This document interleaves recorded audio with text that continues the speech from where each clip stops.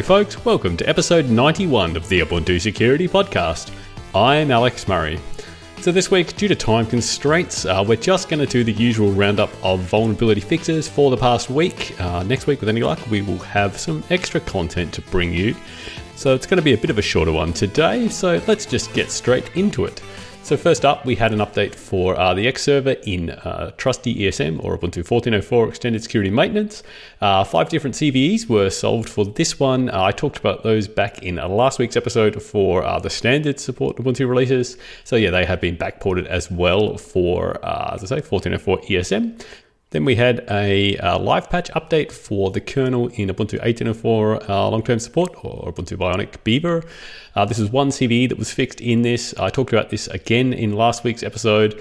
This was the AF packet out of bounds write, so the kind of thing that a local user could cause a crash in the kernel or potentially get code execution due to the use of unprivileged user namespaces, which allows them to then create AF packet sockets as root within a user namespace.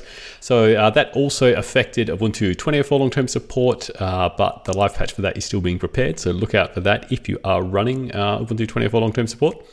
We then had an update for GUPnP. This is the GNOME Universal Plug and Play stack. This is used by things like Rigel for media sharing on the GNOME desktop, and that's the standard desktop used by Ubuntu. So if you go into your standard Ubuntu desktop under settings, you can do media sharing now in Ubuntu 20.04 long-term support. And so it did have, unfortunately, vulnerability, which was in the UPnP protocol itself. So this was called or dubbed Call Stranger. It was, as I say, in the UPnP protocol. And so basically a lot of different UPnP specifications were vulnerable to this. The way it worked is that UPnP is kind of like a pub/sub system, so you can subscribe to arbitrary content from a UPnP server, and it will then call you back essentially when it has that. The issue was that you tell it, hey, I want to subscribe to this. Here's the URL that I want you to call me back on. And it wouldn't do any validation on that URL. So, that could point you anywhere. So you could then use that to, have it call out to some other server. So you could essentially maybe leak content, off the local network to somewhere else. So exfiltration of data. But you could also use it to do distributed denial of service attacks, because you could then point it back at, some other random web server. And if you have, say, a heap of different UPnP devices under your control, you can then DDoS them across all of that. So the fix for this was relatively simple. It was just to make sure that when you do that subscribe, it checks that the destination host either has a linked local address or it has an address within the local netmask. So either way, you're checking that it's on the same network segment. So you can only DOS something that's local to you, which you can just do directly anyway. There's no need to leverage something like this if that is your game. So yeah, that was fixed for GUPnP though, for Ubuntu 20.04 long-term support. We then had a couple updates for a couple different Apache libraries and daemons. So the Log4j Apache package and the Apache XML RPC both failed to properly deserialize data. In the case of Log4j, if you're then listening to untrusted network data, you could then exploit that to run arbitrary code. Or in the case of XML RPC, in the client side of that, if you had a malicious server that would send you back, untrusted data, and it incorrectly deserialized it could get remote code execution on the client as a result. So they were fixed as well. We had an update for OpenJPEG for Ubuntu 16.04 long-term support, in which 7 different CVEs were addressed. This is our usual mix of kind of issues that we see in the C-based libraries that do image handling. So a lot of different memory safety issues were fixed here that could result in things like denial of service or remote code execution and the like from crafted image data if you are processing those. So you are a bit safer now for OpenJPEG on Ubuntu 16.04 long-term support. We also had updates for Milky Tracker. This is a music tracker application for Ubuntu 16.04 long-term support. 3 different CVEs were fixed in this, all of them around failure to properly validate files. So 2 of these could result in possible heap buffer overflows and 1 in a possible stack-based buffer overflow. And in this case, all of them could potentially get you remote code execution if you are loading untrusted files with Milky Tracker. We had an update as well for Loofah. This is the Ruby module for manipulation and transformation of HTML and XML, HTML and XML, that kind of thing.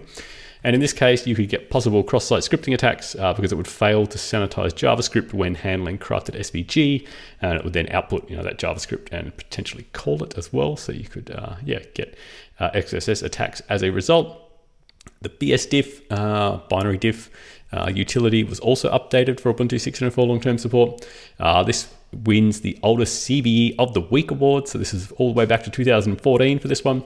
In this case, it failed to properly validate the input patch file. So you could then get an integer overflow and then a heap-based buffer overflow as a result, and code execution or denial of service as a result from that. We then had an update for Luajit. This was an out-of-bounds read again for Ubuntu 16.04 long-term support. That could result in a crash and info leak. Only a couple more to get through here. We had an update for WebSocket extensions for Ubuntu releases 16.04, 18.04, and 20.04 long-term support.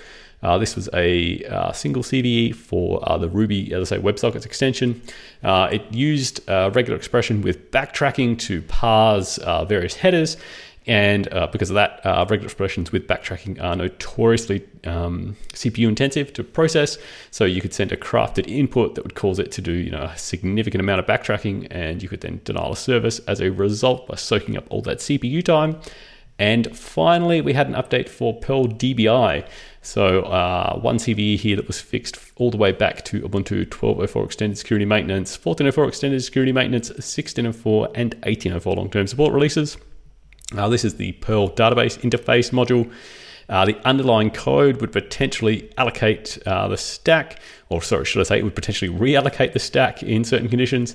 And then you could get, as a result, pointers that were previously pointing to objects on the stack would become invalid. And therefore, you could either read arbitrary data as a result because they point to now, various other locations in memory, or if they perhaps don't point within the mapped memory anymore, you would get a crash, that kind of thing. So yeah, that was fixed for Perl DBI as well. And that takes it to the end of this week's roundup of security vulnerabilities. And unfortunately, that takes us also to the end of this week's episode. So yeah, thanks everyone for listening. As I say, a bit of a shorter episode this week, but we will be back with you again next week. Until then, if you want to get in contact with the team, you can reach us at security@ubuntu.com. You can also find us in the Ubuntu Harden channel on the Freenode ARC network. You can find us on discourse.ubuntu.com and start a conversation with there under the security section, or you can find us on Twitter at Ubuntu_sec. Okay, so yeah, next week we will be back again with you to do the usual roundup of vulnerabilities and discuss other security topics as well. Until then, remember, keep calm because we've got your back, and I'll speak to you soon. Bye.